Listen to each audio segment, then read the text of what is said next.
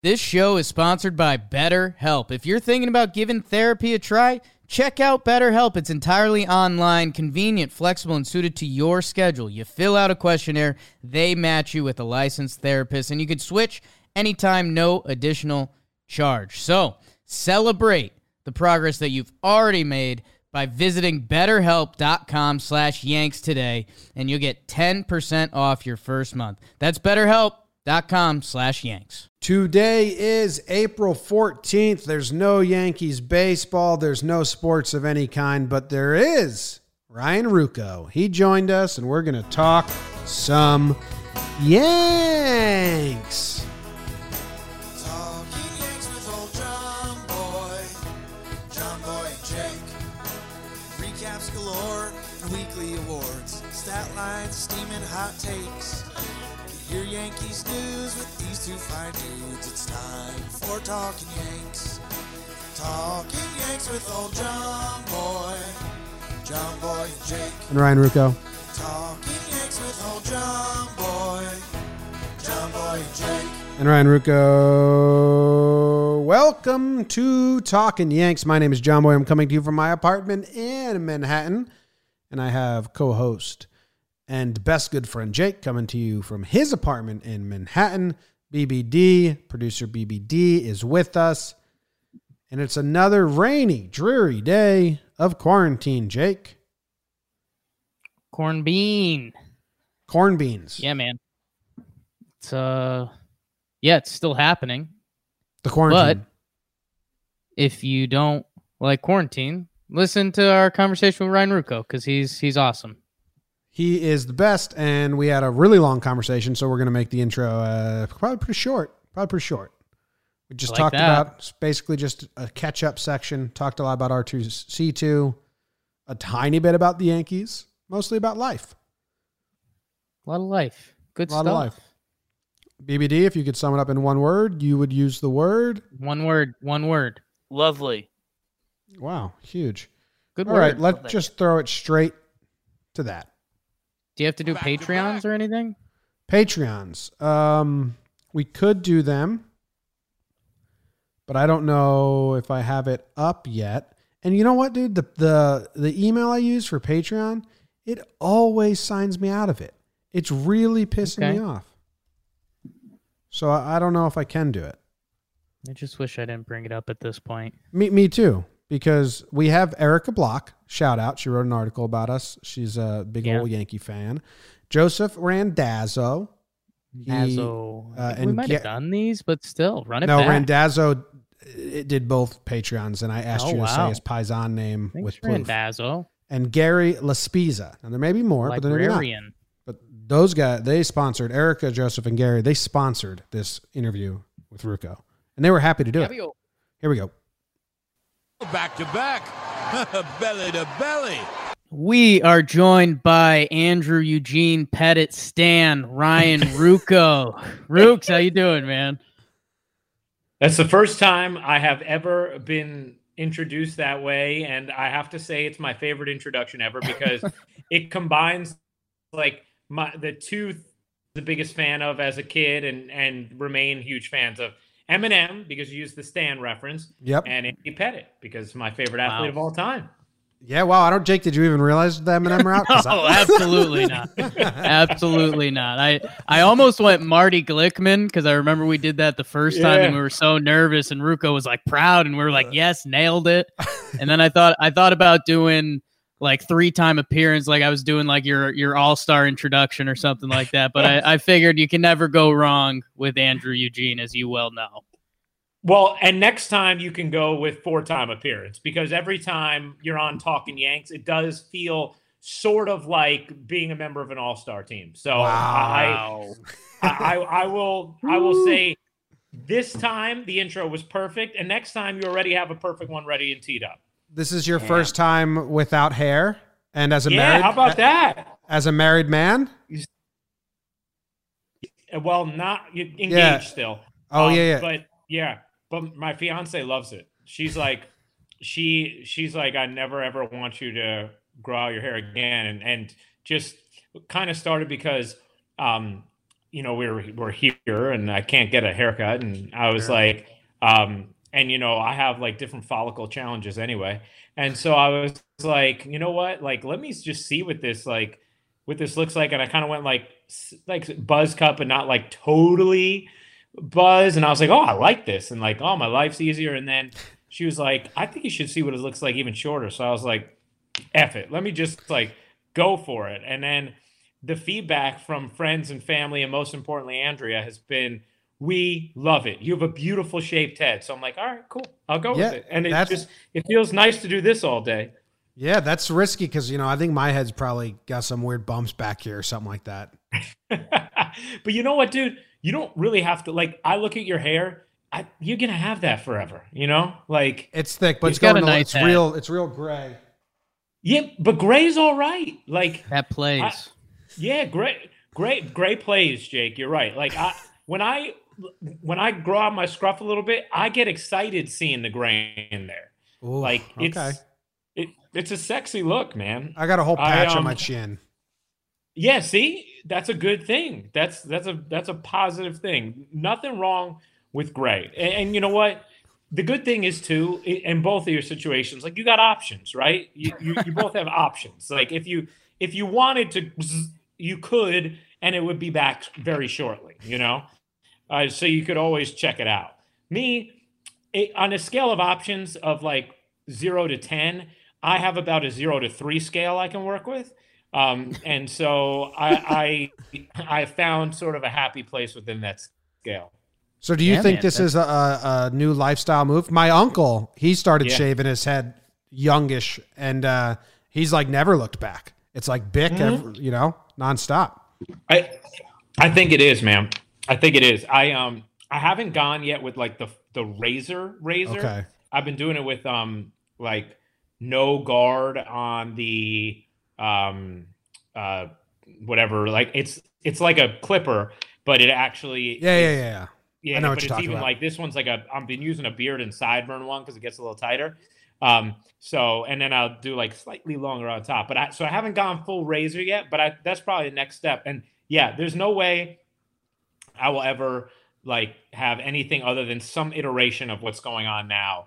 I just immediately seeing like, well, first of all, like I said, like as Paul Neal would say, hey, if mama likes it, that's what's most important. So, my fiance likes it, or Paul would say mama for his lovely wife, Neville.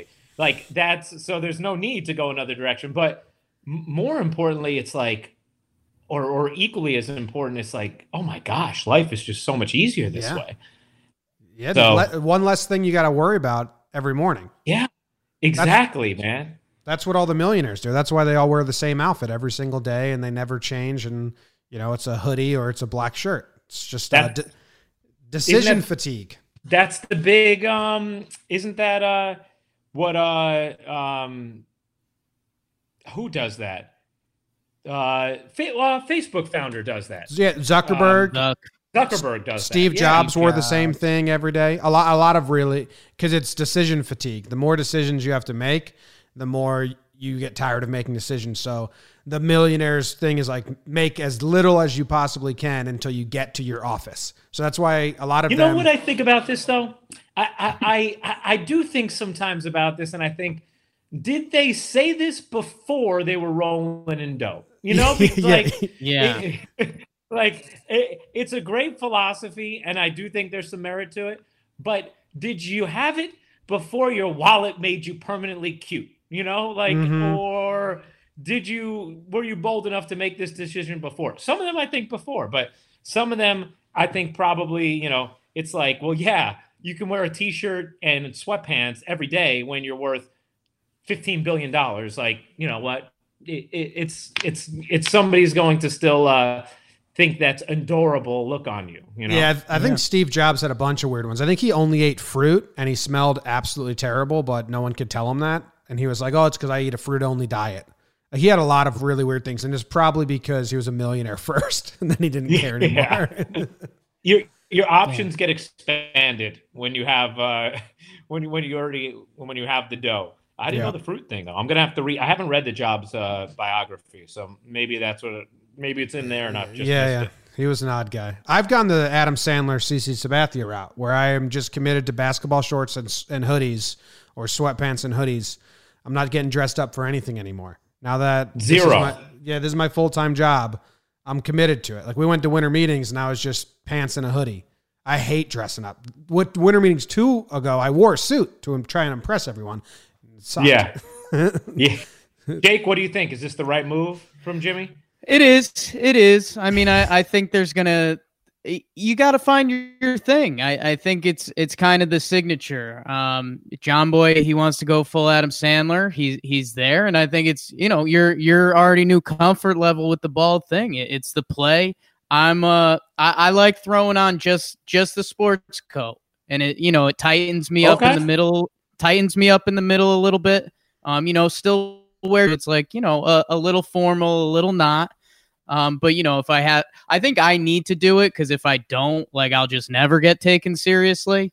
And so, which, by the way, I asked Jack Curry, we had him on at winter meetings, and I asked, like, one of my few serious questions. I was like, Jack, you are so good at being serious and delivering, like, your statements and those cutaways and everything he does. Like, Jack Curry is the professional of professionals. And so I asked him, and I was like, I'm being dead serious. Like, what can I do? And he kind of, in a Jack Curry nice way, he was like, you're kind of good at your thing. It's like, all right, Jack, I got it. I will stay out of there. That's funny. Curry and Rinaldi both have that going on, Yeah. They both have the ability to, like, very professionally information, Like, there's a peaceful way about them. There's this, it's always blows my mind when you're watching a game, and even when you're in studio, when it goes to Bob or Jack in the studio, and you guys just nail that, like, 5-sentence update in 20 seconds, and then it goes out. I'm like, what the hell? Like, how did they do that so perfectly? I just stutter and stammer until I end. But those are, like, I always get like, whoa, that was crazy. I don't think people realize how hard that is to actually just do that in one shot. Yeah. I'm going to, for whatever reason, I'm just letting you guys know, it broke up a second in the middle of what you were just saying, Jimmy. So, but I'm saying, were you talking about delivering, like, those on cameras when you're talking about something serious? Yeah. When it just cuts to you and then you deliver it for 10, 15 seconds, it's like 3 sentences, and then it cuts away. And it makes it seem very easy. That's hard to do, to not stutter or stammer and just get your point across. And you guys all do it impressively. But I was saying, I don't think people realize it's hard to do that. What's funny is you're right about, like, that's one of the differences between TV and radio is, when you're on radio, first of all, there's, like, sort of a casual connectivity that allows you to be less perfect with your wording, and it almost feels more appropriate then. You are, right? Like, you're not accounting for anything else but your words. Whereas on TV, what I just did, right? And I do that on camera, like, all of a sudden it's, like, alarming to the audience, right? If it's on radio, it's no deal at all. And so when you're actually, or if I'm on TV and I'm talking, I'm just doing play-by-play, like, it doesn't matter if I take that weird pause or, I have sort of like a syllable slip in somewhere it's not supposed to. But if I'm on camera at the moment it happens, it's like, oh my gosh, what is happening? Is he okay? So yeah, when you're on camera doing something, you want to, like, really try and be pristine with your words. Yeah, it's more like a play. Like, you got to hit every beat and get out of there. Yeah, exactly. It's crazy. Well, you were on, and I texted you this because you always find your way into viral moments. Like, I know you're everywhere all the time, Rooks, but you're doing boxing and basketball and NBA and WNBA and Yankees, but you found yourself into some awesome moments when you're on mic, and it wasn't awesome's a weird word, but when they canceled that game and Mark Cuban finds out, that clip went viral, and it's your voice. And I'm like, he did it again. He's there again. But so you had a whole different perspective of that situation. I mean, that had to be wild. Yeah, dude, it was it's wild to think about it being more than a month ago now.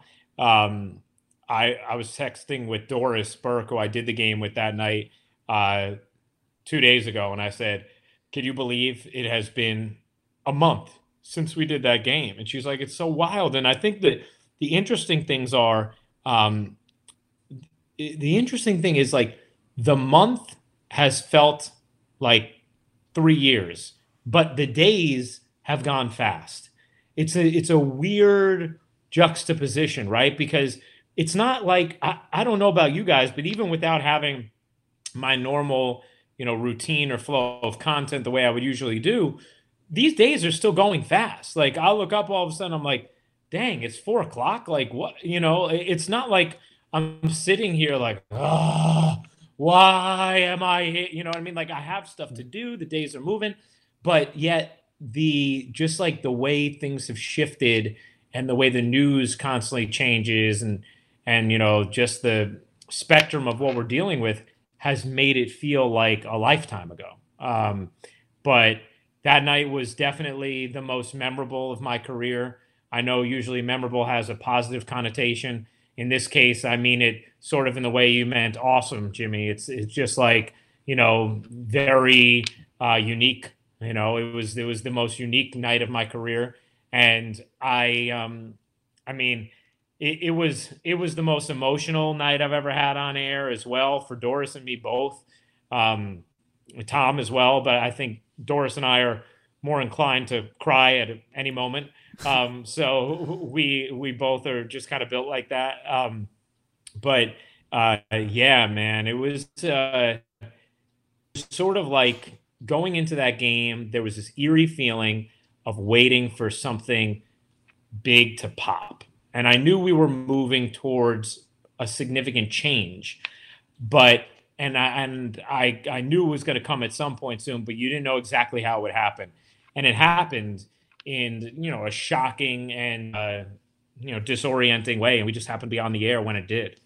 What was your build up, and then like what was your afterwards? Did you head straight home and knowing that that's home for the long haul, or did you think like, oh, this might just be a couple weeks and hang out wherever you were, or how did you handle it, and the crew? I guess. That's a good question, man. I was more on the like preparing for the apocalypse train early, and so Good for I you. even yeah, man. I had been following it closely because of Andrea and I had a scheduled wedding in Italy for June of this year, and so when I saw what was happening there, we were or I especially was like really honing in on it and following day to day. And I just kind of knew I was like, well, this is clearly going to happen here.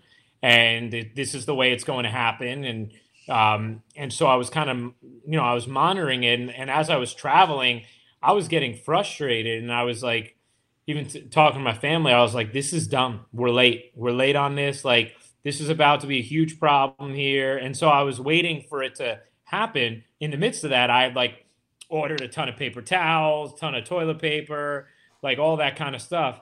And so I knew when that happened, I was like, I need to get home immediately because I knew it was not going to be something casual or short term.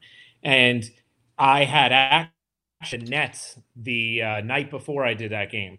I had done the Nets beating the Lakers in LA. I had been with them in LA Monday and Tuesday. And I had left a bag in LA because I was going Wednesday morning to do the Dallas-Denver game. And then I was flying back to LA Thursday because I was going to be doing Nets Clippers on Friday there. I was rejoining the Nets on their road trip. And so rather than travel everything to Dallas, I left a bag in LA. And I immediately, as literally during the game, after the season being suspended news broke while we were on the air, I texted my boy Aaron Bergman. Shout out to Aaron. He's a big Yankee fan who lives in LA. And he was like, and I said, hey man, I left my bag at the hotel. Would you be able to go get it at some point? Because I'm not going back to LA. And then I texted our travel person who does travel for us with Disney, and I said, "Hey, can you get me on a flight in the morning, back to New York from Dallas?" Because at that point, I just said Dallas to LA.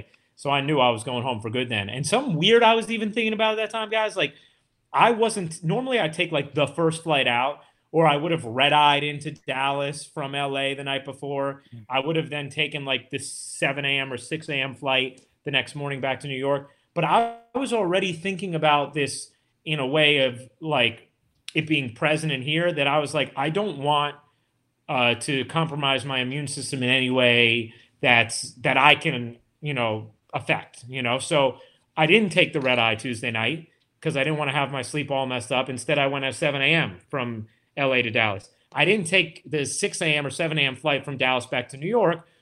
I took the 9:30 a.m. because I knew it was still early enough I'd get out, but I didn't want to get no sleep and then be flying like system like that. So I was kind of like really dove deep in this early, and then immediately was like, all right, it's time to activate and get home. Yeah, it's crazy. It's crazy to think about. The NBA pulls the plug, and then those following days, the golf tournament that weekend, they played their opening round and then they canceled, and then spring training canceled itself. And you start thinking about if NBA waited another 24 hours to pull the plug, and that kind of ripple effect. And it's scary stuff at this point. Yeah. You know what, Jake? Oh, sorry. Please? Go ahead, man. No, you're good. Well, I was just going to say, man, that just leads me to something that has blown my mind when I see people saying like, oh, they reported this amount of deaths and it's only this, like, why we shouldn't have been making such a big deal of it. I'm like, no, you idiots. Like, Don't you understand? Like, the reason these numbers, which have still been horrifying and painful, have not been quite as bad is because of those measures that are being taken, because people are listening and they're quarantining and they're self-isolating and they're social distancing. If not, those numbers would hit those absolutely, dizzying and really, truly astonishing projections. So that is to just kind of your point, Jake, about like being a day late or whatever. It's like you have to be ahead of these things. And if you do the right things, you don't end up seeing that damage because you did the right things. But if you wait, you do. Those people are also just honing in on the death numbers and not the affected and like the hospital numbers, and like, it's like counting just the dead and not the wounded. And there's a lot of people that are affected and getting sick. Like, it's just a common flu. It's like the common flu doesn't pack hospitals to an unreasonable amount every single year. So you got to be early with it, no doubt. So I'm glad the NBA took the swift action they did, because I think it kind of jolted our country towards the action we needed to take. I'm sorry. Something. Oh, and you're good, and we're still there. I was gonna ask, are you going through? How do I want to phrase this? You're engaged, and you are quarantined. Are you going through a testful engagement? Do you think this is? Are you being put through the ringer, or how are you guys doing with it? And hey, you guys are cruising through, or what? Yeah, no, man. You want to come answer, honey? Come here. Yeah. I'll see if I can get her over. She says no. She has a call. So her work, she works in finance, and her work is very much as is right now. Cruising, honestly, saving grace during this. I love, so I would give you a romantic, sappy answer probably no matter what. Yes. But even the facts are that the beauty of this time has been the time we've gotten to spend together. And, we both have challenging schedules at times, not to the point that it's like we don't see each other or something like that. Like, we're very, very much diligent about making sure we make time for each other, even amidst when we're in bad travel patches. But it's rare for me to get, I've not been in my apartment for a month straight.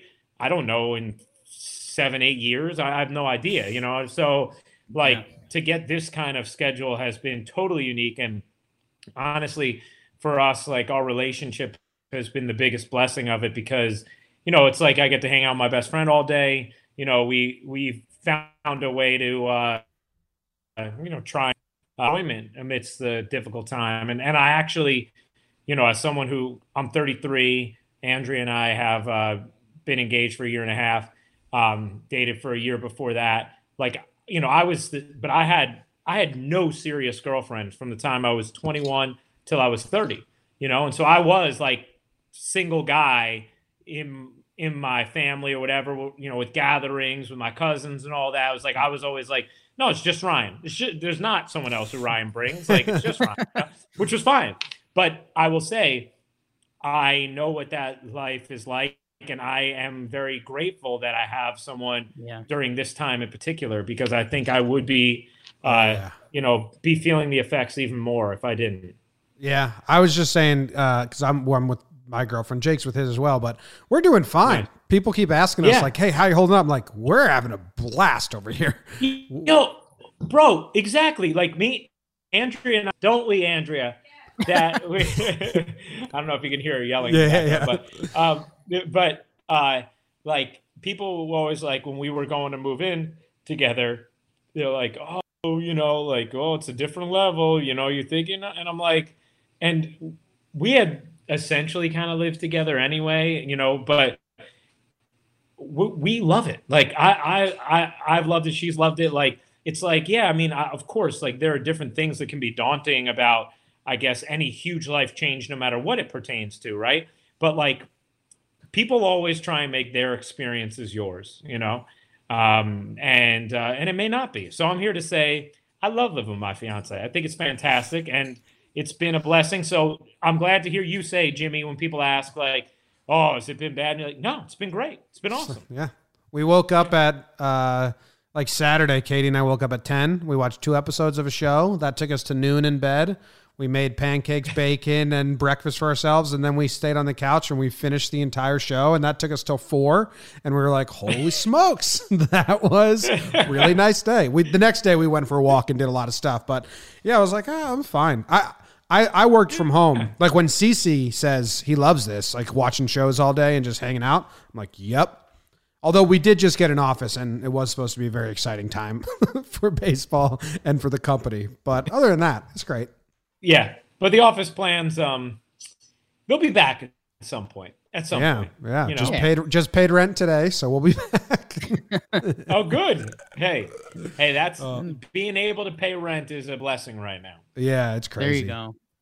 There you go. And I knew that was going to be your answer, Ryan. So that was a little setup, and she could hear it in the background, so you're good. And I appreciate you, Jake. Very slick. No problem, man. I get it. I'm in tight quarters, and I can imagine being trapped.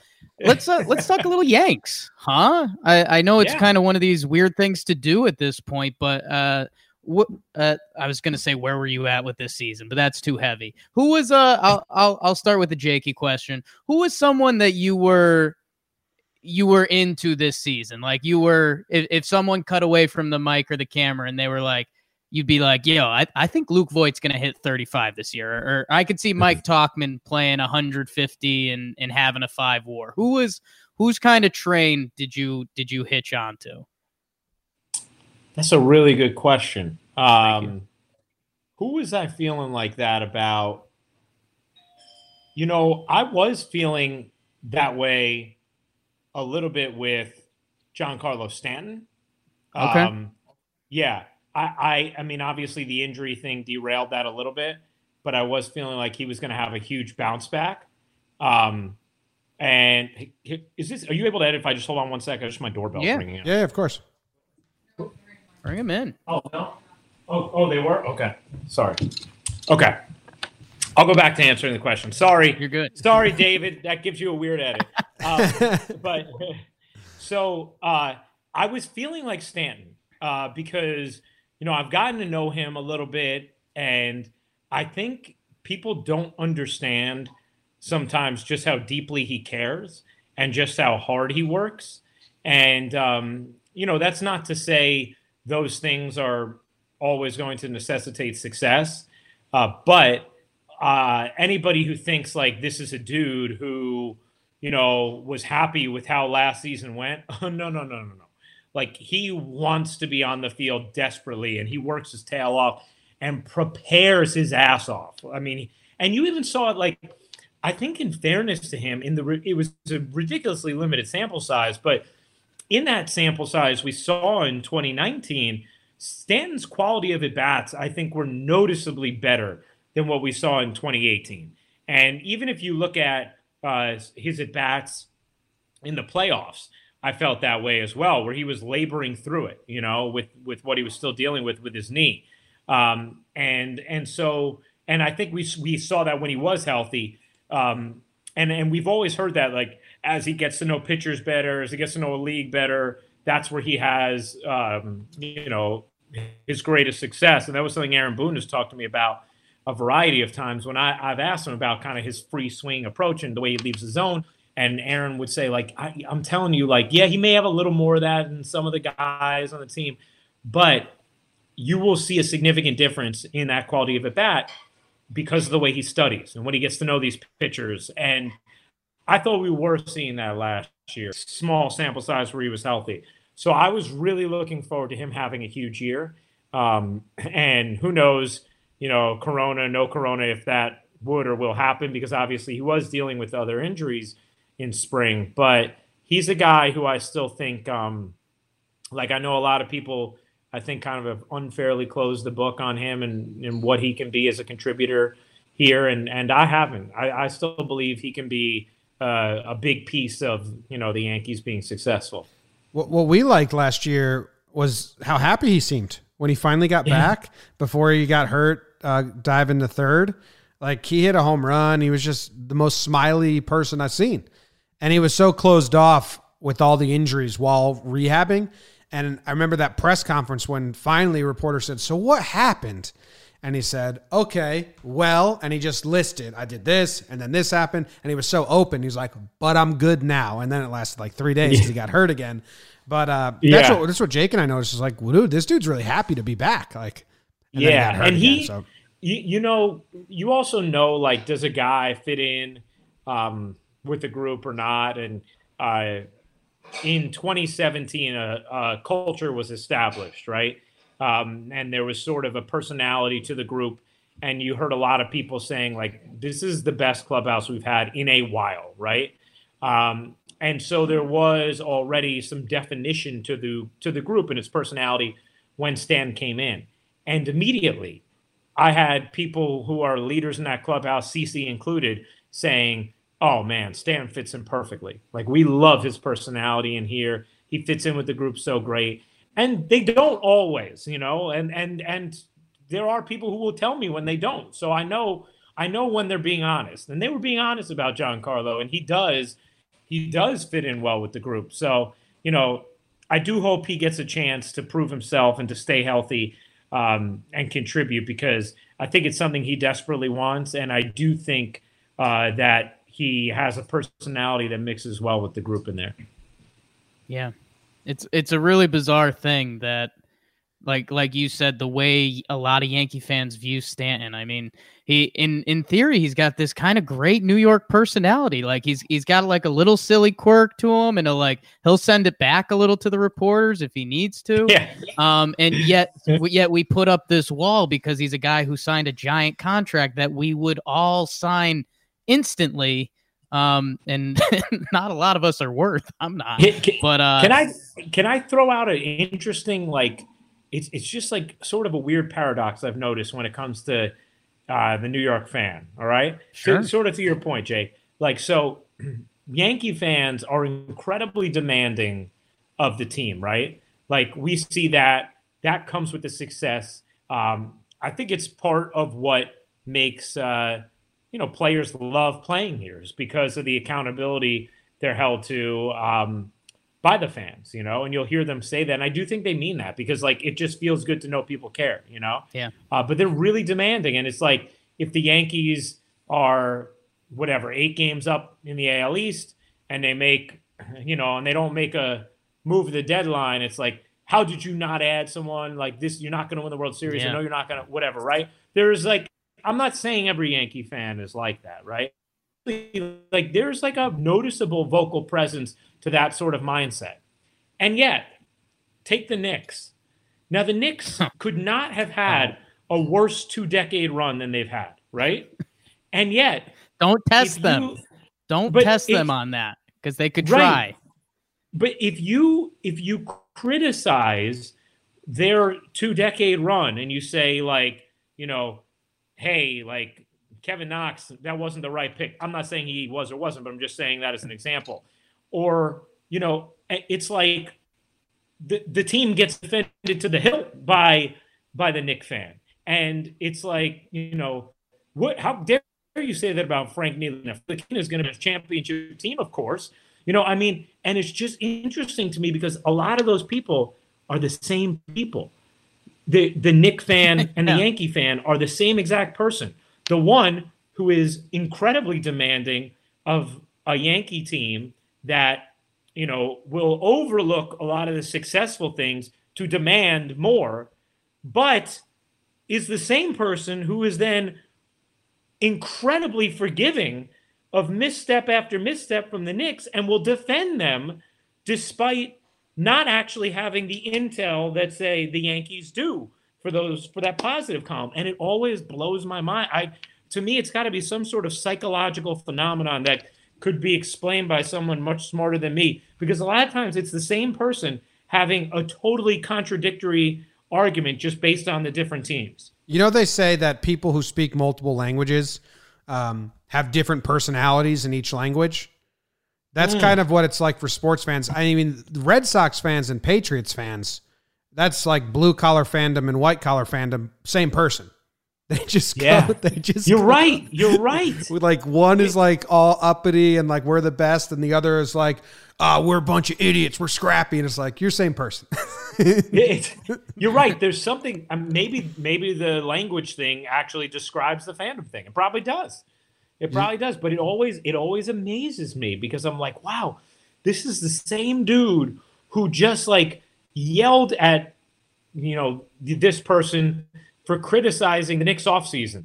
And yet he's also yelling at this person for lauding the Yankees at the deadline. It's like it's a weird juxtaposition, but it's probably, you know, the same as knowing Spanish and, you know, Arabic. Yeah. Two different things. We always land here. We always end up on the same conversation. I want to talk about R2C2 with you. All right, cool. Because it's been 3 years now. I believe both these Talking Yanks and you guys both started in 2017, right? Yeah. High five, guys. Yeah. I think around the same time. But is it, you guys have changed, I don't know, networks once or twice. Yep. You've had a lot of guests. You do multiple versions of interviews, and you've had a lot of people. Is R2C2 today what you hoped it would be when you started it?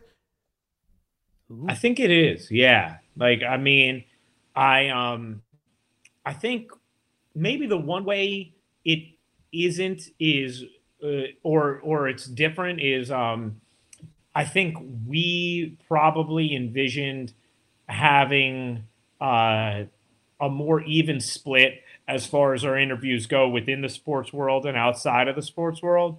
And we have been, as you guys know, heavily based in the sports world. But, you know, we dip outside of it occasionally. And that honestly, I don't look at it as a bad thing that we've ended up this way, because I think what we found out is like we have a unique platform for people within sports to honestly show their personalities, you know, and tell stories that they otherwise don't either have the time or the comfort to tell. And so, but our, you know, general motivation behind this was wanting to create a platform for interesting conversation that you were only going to get here in long form, without turning into any sort of, you know, gotcha type platform, or turning making mountains out of molehills, or, you know, being controversial or critical of athletes. Like, that's just not what we were, you know, what we wanted to do. And I think what's been good is we've been able to really avoid that, and, you know, kind of establish a place where players know now, like, oh, I can go there and like, I'm going to have a good time. I'm going to have a good conversation. And, you know, they're probably going to be more comfortable to talk honestly than they are in most places. So when CC officially retires, I know he was flirting about coming back if the bullpen thing hanging through. Did you get any like fist pump from that in regards to the podcast? Like things will be easier, or now we can do this that we weren't planning on doing, or is there any hesitation? Like, oh no, now he's not in the clubhouse. Maybe now it's not as Yankees focused. Was there any kind of just mindset that changed with his retirement? Yeah, that's a good question, man. I feel like there's definitely, for the vast majority of athletes, they will tell you, and people who help them plan their post-playing careers will tell you, you're never more relevant than when you're on the field, right? Like, so the 25th man on the Yankees active roster may be more relevant to the audience at that moment than some, former 5-time All-Star, right? Like, just because he's on the active roster at that moment, we see it in the NFL too. It's like, oh, this guy's just a special teamer. Yeah, but he's the special teamer on a 10-win team, and in this city, they love that team, and so they love this guy, right? Like, but, when he retires, will they? Probably not, unless he had a huge role in the championship. Like, so there is that thought. However, where I think CC transcends it and where we are only aided by it is, like, CC has such an established and big personality, as you guys know, and he has so much clout and respect cross sports, and still in that clubhouse. Plus, he is remaining as a part of the organization as a special assistant to Cashman, and that is a very real role for him. So he still has relevance with today's team, but he also he connects with all athletes because he's done it all, right? He's won a Cy Young, he's won a World Series, he's going to go to the Hall of Fame.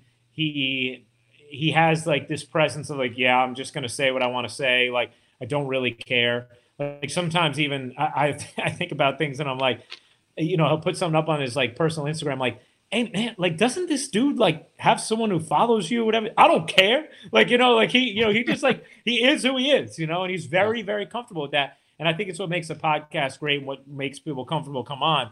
But it also is what gives it staying power beyond him playing, right? Because he has that kind of personality. And so really it's just been positive because his availability has increased. And now it's going to be me who has the more challenging travel schedule, although that was, sort of upended, obviously, with what's going on right now. But yeah, it just becomes like really easy to find times to record, which is awesome because that was the greatest challenge for us. And to CC's credit, he still made it happen always, Yeah. You guys, I'm sure, have seen this in different ways as well. I can't tell you how many athletes I've seen who've wanted to start something like this, who start it and who dip out immediately, or who have no consistency to their contributions because it's not their priority, and nor should it be. CC, while playing, still made it a priority, which was incredible and great for us. Foothold. But now he can put even more time, and it's just less challenging for us to find time. Is he a connection to your guests ever? As in like asking them to come on? And the reason I ask is because Trevor Plouffe is officially part of John Boy Media now. And Plouffe's been getting friends to come on, and he kind of learned the hard way that you can ask someone to come on and they'll say yes, but it's not always that they show up when they say they're going to show up. And Trev was like, this is bullshit. Like, why do players do this? And we're like, hey man, like, don't get mad at them, but that's what happens a lot. You ask a guy, they say yes in the moment, then the day comes. So I was wondering if CC has ever been like, what the hell? Like, I thought this guy was coming on, because I could see him getting upset about that. You know what's funny is, like, I think C has ghosted so many people in his life. Oh yeah, he probably respects it. Yeah, he would never crush someone for not coming on. But have I told you guys the Star Wars story when we went to the premiere, when we were supposed to be going to Last Jedi together? I don't think so. No. Okay, so I'll tell you this just to give you an idea of CC ghosting. So like, we had Michael Strahan had hooked us up with tickets, or Michael Strahan's assistant had hooked us up with tickets to the friends and family showing of Last Jedi in New York when it was coming out a couple of years ago. And C and I were pumped up because it was like on a Monday or Tuesday. It was, 5 days before the release or 4 days before the release. And so we're going, and I'm like texting, like, oh, I'll meet you at the theater. Yeah, whatever. So we get to the day, and he's like, oh, yeah, what time is it? Yeah. It's this time. Okay, cool. Yeah. I get to the theater, and I'm like, hey, man, there's kind of a line to get in, whatever. You got to like give your cell phone. I'm online right now, so you could just dive in with me when you get here. No answer. I'm like, all right. I'm like, hey man, like I'm getting towards the front of the line. Are you almost here? No answer. Okay. Then I'm like at the line. I get my tickets. I see a text from him. He's like, oh man, I'm at Little C's game right now. Might be tough for me to make it in time.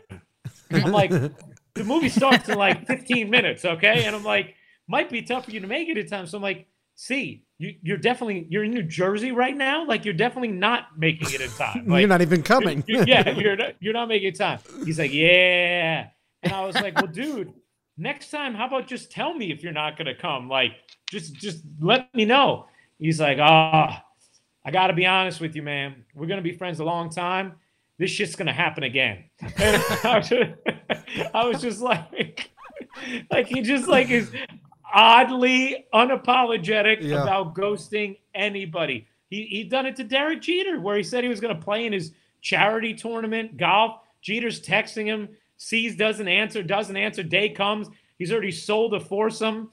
C just doesn't show up. He's not there, like, because he was afraid to like have a confrontation. Now he had a clinic the same day, like, so he just ghosted. He goes to Jeter. If he can ghost Jeter, he can ghost anybody. Yeah. So to your point, though, I don't think he actually would get mad at any guest who ghosted us. However, he is good about helping facilitate getting guests on, and I see it maybe even more so now where he has more time to allocate to this, where he'll text us and he'll be like, hey man, this dude wants to come on. Let's get him on.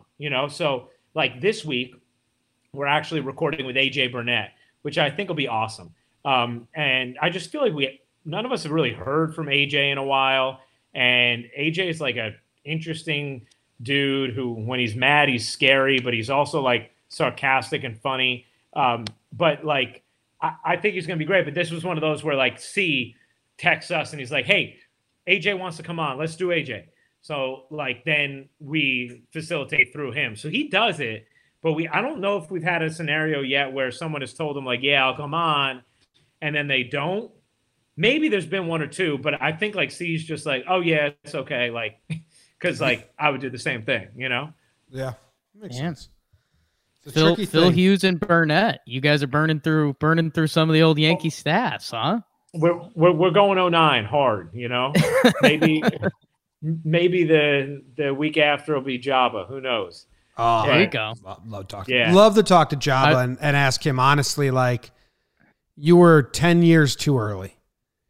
If he was 10 years later, they wouldn't have messed around with the bullpenning and the starting and the crazy Jabba rules. He wouldn't have gotten in trouble for fist pumping after strikeouts and being excited. Like he was almost the guinea pig for a lot of stuff in like a changing time in Yankees baseball and baseball in general. And I think he got the short end of that. I'd love to. It's a good point about like kind of that moment in time and how rare it was, right? Like the fist bumping, it always drove me crazy how people got mad over that. Like as a fan, I was so jacked up whenever he would have 2 strikes and 2 outs on a batter. Like I was just waiting for him to go nuts, and it would fire me up, Yeah. In fact, I remember the Yankees had a series against Boston late in that season when they were making their wild card push at the stadium, and the headline was "Go Nuts," and it was Jabba fist pumping. After a strikeout, and there was like a squirrel in the like little 2 box of the cover because there was some squirrel who was like sitting on the foul pole or terrorizing the field consistently throughout the game. And then Jabba also going nuts with the fist pump. And the Yankees, like, they I don't know if they either like 1 or 2 out of 3 in the series, or they swept the series or whatever, but it was big in propelling them to getting the wild card that year. Yeah, Jobomania was awesome. Like that first year when he came out, Job. It's the best chantable name. It was so cool. And then, yeah, I'd love to hear him look back on that time, because it was that year where they were like, all right, you're going to start, but only for 3 innings. Like they were basically doing bulk opener with him, and should have just kept him in the pen. Yeah, it's hard, right? Because like at the time I defended it because, you know, I saw the value in starters, especially at that time, right? And like we were seeing how nasty he could be as a starter. Like, you know, we all think back to that game at Fenway, right, where he outduels Beckett. And, you know, you're thinking like, oh, all right, this is, you know, that was in 08. This is what this can look like, right? But, you know, now with the value of relievers, you know, I'd be curious how they would have done it. I still feel like they might have tried to still, since he was a starter, like they may have still tried to finagle it, but there's just so much more intel now about how to go about that process. It took them 4 years to realize they probably just keep Sessa in the bullpen. So they still try to do it. Hey, Sessa, isn't it funny? Sessa played a sneaky big role last year. He had a good year. Yeah. For his solid. role. For his role, it was great. It's crazy. So solid for his role. So we heard. Oh, Jake, you got something? Yeah, I was gonna say, just tidying up R2C2. What's your ep if like someone asks you or someone hears about it that you're like, go check this one out? Like maybe it's a guy who surprised you, or because you know you guys have interviewed a lot of big names. I mean, DeAndre Jordan, Mookie Betts. You're covering everything. But did maybe one sneak up on you? Because I know we on our Talking Baseball podcast, we did Jason Kendall the other day, and I'm going to be talking about that for a while, because we all walked away like we almost got punched in the mouth, and it was exciting and it was scary, and we all had questions prepared and none of them got asked, but it was awesome. I guess I'm asking, who's in R2C2? If someone's asking you the ones that jump out, who are they? I think unexpectedly someone who's been unbelievable. Both times he's been on now is Sonny Gray. Like Sonny, the first time we had Sonny on, I was just blown away with how good he was. And the stories he told, like he was incredible. And we had Sonny on with Trevor Bauer from Arizona. And that actually, I think maybe you guys even did something with one of the YouTube clips of it. I'm not sure, but like the YouTube views are super high for what we're used to.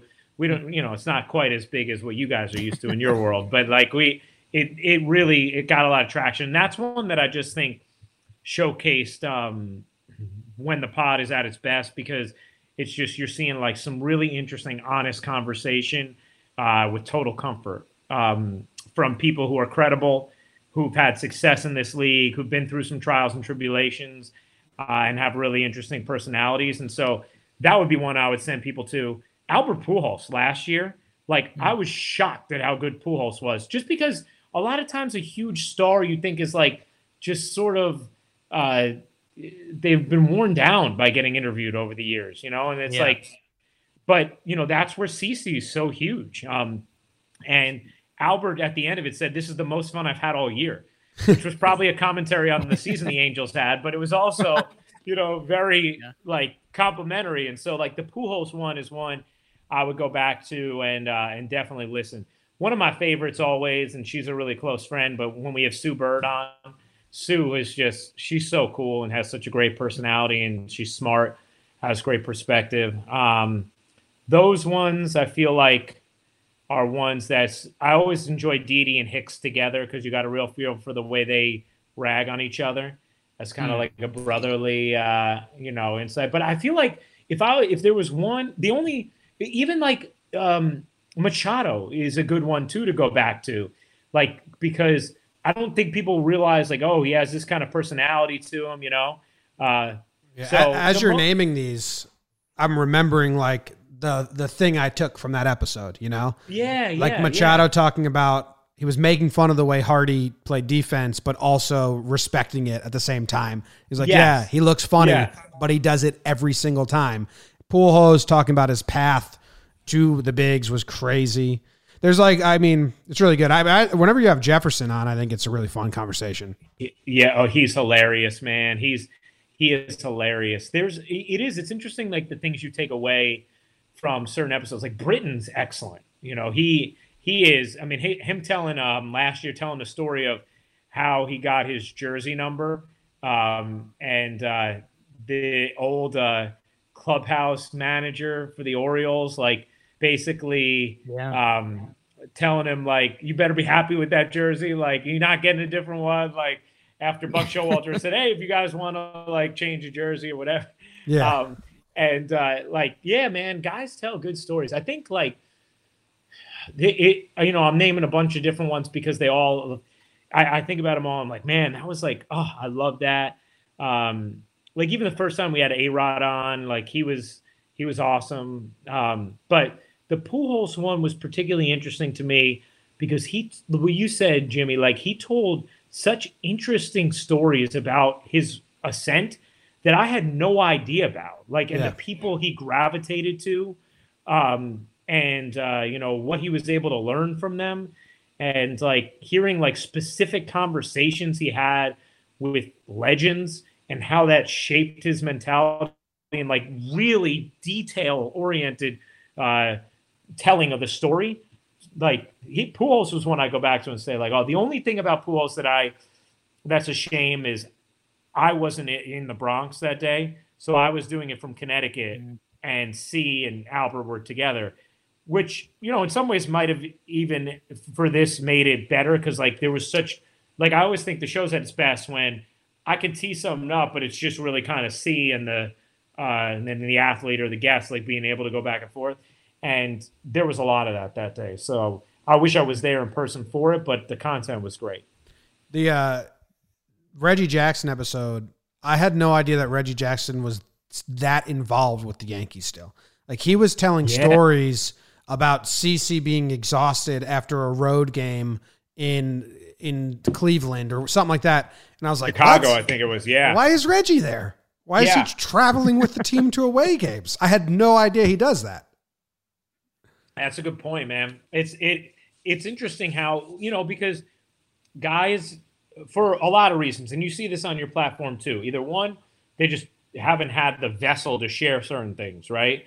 Or two, they haven't had the comfort. And so when you combine the two where it's like, we don't have a clock on this. And like, you're talking to CeCe, like, it's amazing the stuff that ends up coming out. Like even, man, like I should say Aaron Boone has been one of my absolute favorite guests, and Mike Harkey, and we had them on together recently. They're just the stories they tell. And like some of the stuff that come, like even the most recent one with Harkey ratting out Boone basically for sitting on the back of the bus, drinking wine with Nevin watching The Bachelorette or The Bachelor, like hilarious stuff that you just like wouldn't know. Or, like, you know what Harkey said when he said that D-Rob had no idea how to pitch? I was like, what? Yes. He's like, that guy has no idea how to pitch. He just always throws the wrong pitch, but that's why it works. I was like, what? Exactly. It was hilarious. He's like, and I would never tell him to change it now. Like, even he was telling some stories about like, because he was saying D-Rob was like one of the worst listeners or whatever of guys in the bullpen. Like he was so honest about it. They're like, who's the, who listens, who doesn't, like, just going through that. And, he's great with that too. I mean, because I think, what's fun for us is like we all who consume this stuff on a daily basis, we know a certain level of things, but there's some stuff you just can't know unless people are willing to share it, and these guys, some really fun stuff that's not harmful to anybody, but that's so interesting. Yeah, it's really good formats. We did a bunch of Twitter questions, and someone asked, what's something you take from each other's shows, and I won't make you lie about what you take from Talking Yanks, but you guys do interviews so well that it made me not want to do interviews until we could do them in that way. Like talking with a guy who you don't have a rapport with, and they don't realize that, hey, we just want to be chummy, and they try to treat us like we are the actual beat reporters, who they have to be guarded. I didn't want to do that at all. So we're getting to the point now where we had Ottavino on and we had Voigt on, and they were very like open, and we asked them questions. Like Ottavino was incredibly open, but I think listening to you guys made me like, that's how it should be. It should just be a conversation. And I was like, well, let's hold off until we get to the point where we can do that, because I appreciate that, man. I mean, it's like, it's almost, it's like when you listen to Howard Stern and his interviews, like that's, I feel like the goal for all of us that we'll never reach because he's just that much better. But, like if you want to see, if you want to just look at baseline, who's the interviewer who most consistently gets the most interesting things out of their guests that you don't hear anywhere else? It's him, and it's because he kind of has this like honest, total comfort. Plus, he has the respect instantly of the person who comes on based on what he's accomplished in his career. And it's like, when you can get those things in place, where you really listen to what they have to say, and you make it conversational, you can get great stuff out of people. I mean, just listening to Tom Brady with Stern the other day, like, I haven't finished the interview yet, but like Tom's, talking with a level of, candor and even looseness with his language that he doesn't do anywhere else. And it just creates this feeling of like, oh, I'm really getting to know this guy, And so like, that's what you want, we want to create a like situation where you're listening and you're like, oh yeah, I'm really getting to know this guy. Like, this is cool. And Cece, being the respected dude who has the clout that he is, gives us a chance at like, trying to, get somewhere in the vicinity of that aspiration. Yeah. Now, someone we talked to said they think CeCe still might try and make a comeback and pitch out of the bullpen, and their reasoning was, why do you have the surgery if he doesn't plan on pitching ever again? Well, I do believe that he would have probably given it a try if he hadn't blown out his shoulder at the end of last year, and if Amber had allowed it. But at this point, no shot. His shoulder is still so messed up. It's crazy. Like, I don't know if he's going to need another operation. It is like, it is so messed up still. And he was joking the other day about throwing with his son in the backyard. And he's like, he needs a cutoff man, like, because he's like, I can't long toss, So I think, the phrase like leave it all out on the field, he actually left it all out on the field. And I don't think there's any reattaching it at this point. That was nuts. Do you in any way during this quarantine and no sports to talk about at all, have you been like, damn, I wish I was still doing a radio show with Stephen A. Smith so we could just debate about nothing every day? What's funny is, I will say this is a period of time where I would have been cool being on the air every day. Like I would have been down with that. Like, because there's some sort of like comfort and familiarity with connecting with an audience every day. And it gives you an escape from this, but it also gives you this feeling of community that you could be lacking right now, just due to the way we're all isolated. So I think it's like, well, you talk about making mountains out of molehills. I mean, you have no choice. There's right nothing right now. Jake was joking. Okay, every radio station is going to do the Pete Rose debate at least one day. Yeah, it's true. It's true, man. It's interesting. Michael was telling me the other day though, because I was like, "How are you coming up with the content or whatever?" And he was like, "Thank God I have Peter and Don." But he said, it's interesting because those 4 hours really have been sort of like a siloed distraction for me from everything going on. And I do see that and feel that. I know for me, like I did enjoy being on the air those days of like big news. Like I was on when the news happened that Jeter was going to retire. I happened to be hosting Alone that day. And I loved getting to just like, be someone to communicate that to people and put my perspective on it. And same thing happened the day he played his final game at Yankee Stadium. I happened to be on the air Alone that day. Like, I love getting to do that. So I could see finding enjoyment in kind of sort of like that role. But man, it would be tough content wise. Oh, to come up with stuff every day right now. Brutal. Yeah. I'm a sports nut. It's all I've had. I'm talking to the right guy. Have you had your like low sports moment of quarantine? I think mine was, I think before WrestleMania, they were showing Brock Lesnar wrestle in college, and I watched that, and I was like, what am I doing? So have you caught yourself watching, like what has been the thing on TV or something you caught yourself doing that you were just like, I gotta refresh. I gotta reset the engine. You know, I've been enjoying watching some of the old Yankee games that we've been showing on Yes. And so it was funny, like when they had Jeter's final game in Yankee Stadium on a couple weeks ago, I was like, wow, I'm not just watching like Derek's at bats. Like, why am I so locked into the 6th inning of this game? You know, yeah. I was like, I could just come back to, Jeter getting up in the 9th. Like, I don't need to see this random, at bat from, I can't even remember, every player on that team. But like, yeah, that was kind of a moment where I was like, I realized, wow, I miss sports. Like, I really miss sports. And, there's just like, I mean, we were so involved with it, but like, there is something very real about turning on a game and being totally and completely immersed in that world for 2 hours, 2.5 hours, 3 hours, whatever it ends up being. And I miss that. I miss being totally immersed in the competition and feeling that, real, true feeling of escape. Yeah, it's crazy. Jake's been watching the old game. I haven't. I've just been binging shows like CC and Harky. I've just been watching anything that comes my way. I watched 2 full seasons of a show on Saturday. You know what? Which show? Well, I found out I have a free trial to Apple TV. Okay. So I watched Home Before Dark, which is like an hour-long episodes, 10 episodes. And then I watched Mythic Quest, which is Rob from Always Sunny's new show. Okay. Comedy about video game director, producer. How was it? I liked both. The second one's only like half-hour episodes, 6 episode season or something like that. So real quick. And then the Home Before Dark is this little cute girl who solves a murder.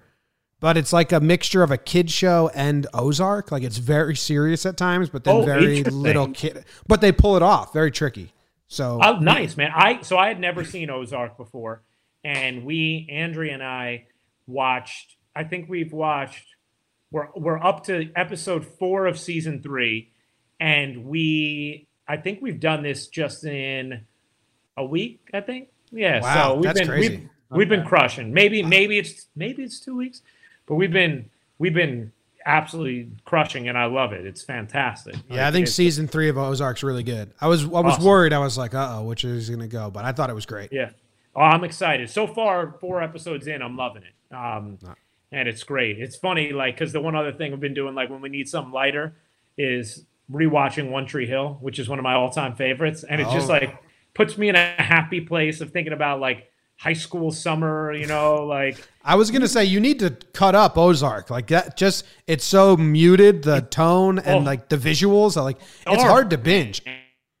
Yeah, it is. It's dark. It's funny because it's like, it's not as like overtly dark as maybe even like a Breaking Bad or like, or maybe like some of the absolute like gratuitous gore in like a Game of Thrones or something, but there's something about Ozark that it's like menacingly dark, it know, like seeps into you too after a while. Yeah, You're like, God, but I love it. But I love it's it. Great. It's great. Yeah, it is. Yeah.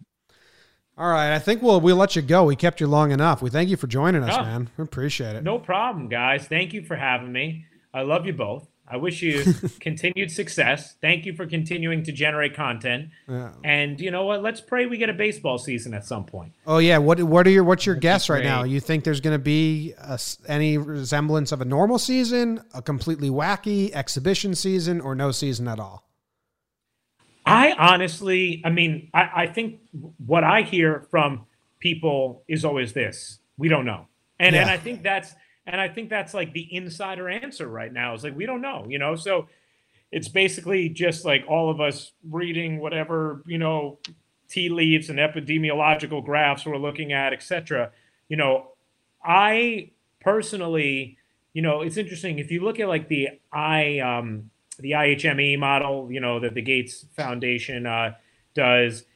If that it assumes social distancing, full restrictions through the end of May, and with that, it has things really getting quieter in June, July, you know? So if we can all show the discipline through May, which I hope we do, be able to show that discipline if that's what we're being asked, I would think that like some things would open up in some way in the summer. You know, it looks like even the models would suggest that is possible. How that ends up manifesting, I don't know. But the way I look at it is this. One thing I feel really good about is I think that Major League Baseball is being very open-minded about this, right? And the only way you come up with a solution for how you can have this season is being open-minded. What that ends up meaning, what iteration of creativity ends up being the one that's actually selected, who knows? I don't think anybody knows. But I think the number one key is not having a fixed idea in your head of like, we can only have a season if it looks like this. Yeah. Because this probably isn't going to exist. So it has to be more so open to whatever. And I think baseball has shown that willingness. And so that encourages me that they'll come up with whatever option is available that just doesn't jeopardize health and safety, if there is one that is available. Yeah, I think it's going to be something weird. We know some people now within some buildings, and we heard that Cactus League and Grapefruit League was never once talked about ever. They're like, we don't know where that came from. That is not real. That's the tough thing, right? Because you don't know when anything could be possible right now. You don't know what is or isn't stimulated by actual conversations or just somebody conjuring it themselves, you know? Yeah, so exactly.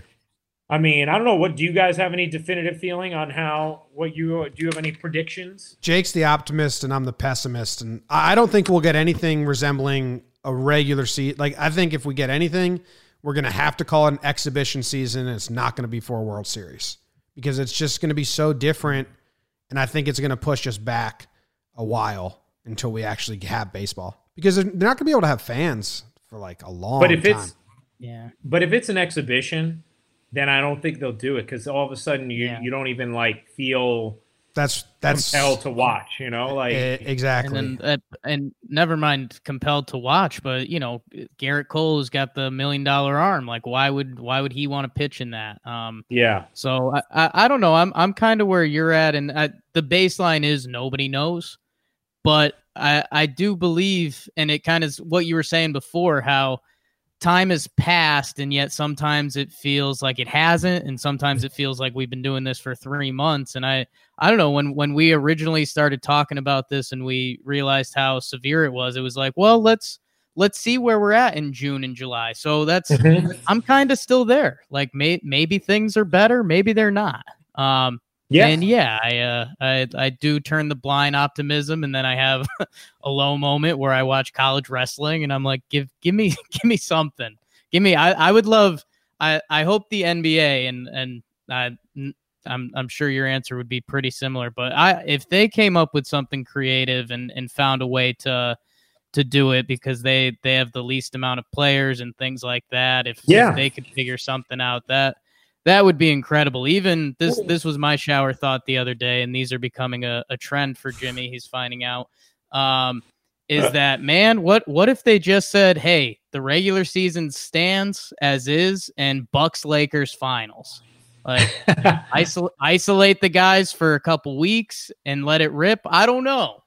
I feel like you're going to have an entire playoff, but I do think they're in a little easier situation maybe to be creative because it's less players, and they've also had such a huge portion of their regular season already played, right? So there are maybe some considerations to why you'd want to play a certain amount of regular season games, but like if they had to, they could start the playoffs as is, and you would still feel satisfied with what's happened in the regular season, So Yeah.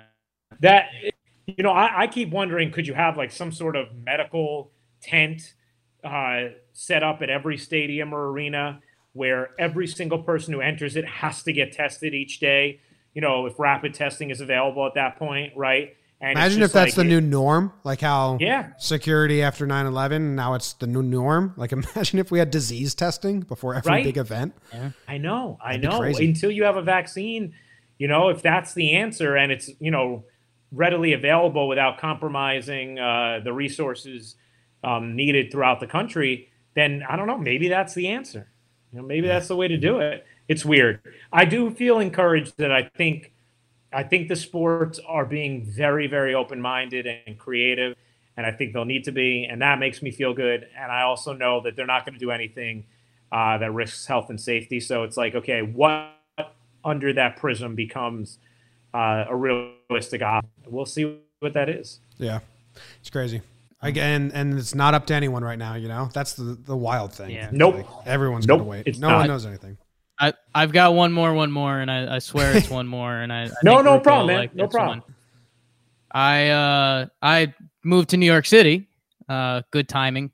Yeah, seriously. Well, but I'm all open for any food recs, whether delivery or not. I know we're supposed to be doing that, so I don't know if you've got anything you're hyping or if you've got anything kind of Upper East Side-ish area. Give me the goods. I know you know. So I used to live Upper East Side, actually. Now I live downtown,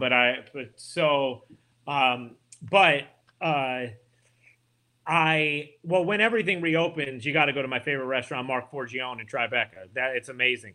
They're closed right now, but one of Mark's like sister restaurants, Kheyo, KHE-YO, is doing delivery. I don't know if they're doing it all the way to Upper East, but they might be, and it is fantastic. Great. Carbone is doing delivery, which is amazing. They're incredible. Prince Street Pizza is doing delivery, but I don't think all the way up there. Joe's Pizza, I think, is doing delivery. Okay. Which Joe's is great. Upper East Side, what did I love? You know what I would see is Sojourn doing food right now. Sojourn is on 79th and 2nd. Great spot. Fantastic food. Should see if they're doing any delivery right now. That would be a spot I would highly recommend up there. That's perfect. Perfect. Yeah. Got him. That's what I'm here for. I will say, when it comes to, and I'm just giving you a little snippet because obviously we don't know what's open, what's not right now, but when it comes to New York food scene, I feel strong. Yeah. I do. Okay. I do. I mean, Ruocco, I get the hand. I get it. Exactly. Yeah. You understand. Perfect. Thank you, man. We appreciate it. You got it. Thanks for having me, guys. Back to back, belly to belly. That was Ryan Ruocco, our dear friend. He told us that he loved us. We love him too. Very nice conversation. Head looks great. Bald. It does. Pulls it off nice. Should I shave it? No, I don't think you could. It's not good. Peanut head, and I think it's bumpy. That can't be good. I think you need to go afro. Okay. Or just do what you're doing. It's good. It works. Thank you. Thank you. All right. Thanks for listening, guys. We'll be back. Voicemails on Friday's show. We'll record Thursday night. Leave them. Leave a voicemail on Wednesday or Thursday, 908-845-5792. Call in, leave a voicemail. We appreciate it. Go Yanks. Tell them, Grams. Go Yankees. Let's go Yankees! Let's go Yankees! Let's go Yankees! Let's go Yankees!